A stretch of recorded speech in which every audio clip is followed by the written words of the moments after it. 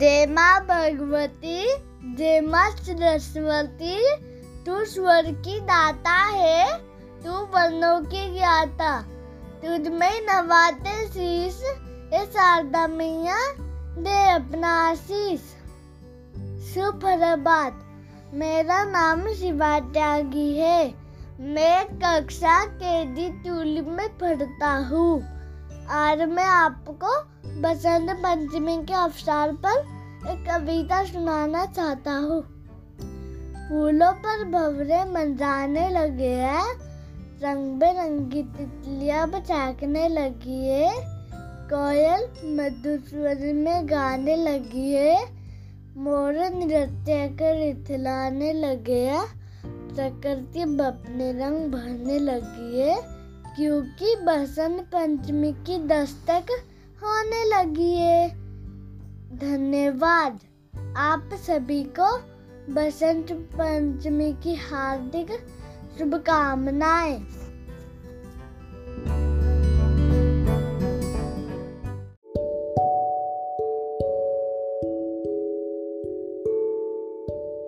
জ্ঞান দাও, ভক্তি দাও, বিদ্যে ভক্তি দাও, মায়ের কাছে এই কামনা করি সবাই মিলে বিদ্যা জ্ঞান প্রদায়িনী জ্ঞানের বিকাশ করো। अज्ञानतार त्रिमिरता थोड़ा থেকে दूर करो। सभी को मेरा नमस्कार। आज मैं प्रथमेश आप सभी को बसंत पंचमी की कथा सुनाने जा रहा हूँ। सृष्टि के प्रारंभिक काल में भगवान विष्णु की आज्ञा से ब्रह्मा जी ने मनुष्य जीवन की रचना की, परंतु वे अपनी सृजना से संतुष्ट नहीं थे। तब उन्होंने विष्णु जी से आज्ञा लेकर अपने कमंडल से जल को लेकर पृथ्वी पर छिड़क दिया, जिससे पृथ्वी पर कंपन होने लगा और एक अद्भुत शक्ति के रूप में एक चतुर्भुजी सुंदर स्त्री प्रकट हुई, जिनके एक हाथ में वीणा और दूसरा हाथ वह मुद्रा में था। वे अन्य दोनों हाथ में क्रमशः पुस्तक व वरमाला थी।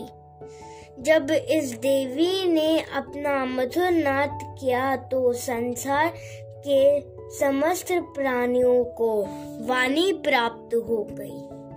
तब ब्रह्मा जी ने उन्हें वाणी की देवी सरस्वती कहा। सरस्वती देवी को बागेश्वरी, शारदा, वीणावादिनी और वाग देवी सहित अनेक नामों से पूजा जाता है।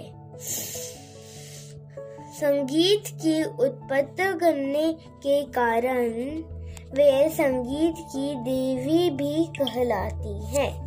वसंत पंचमी के दिन को माता सरस्वती के जन्मोत्सव के रूप में मानते हैं। पुराणों के अनुसार श्री कृष्ण जी ने माता सरस्वती पर प्रसन्न होकर उन्हें वरदान दिया था कि वसंत पंचमी के दिन उनकी आराधना होगी। इसलिए इस दिन उन्हें पूजा जाता है। माघ माह की शुक्ल पक्ष के पंचमी से ऋतुओं के राजा बसंत का आरंभ हो जाता है।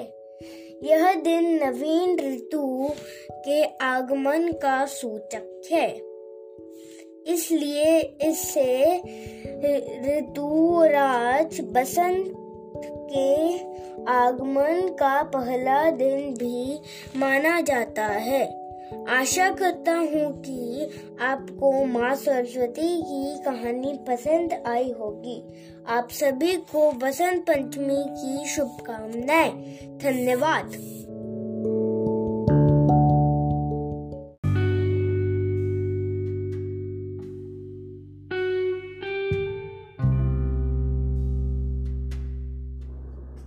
God could not be everywhere, therefore He created mothers.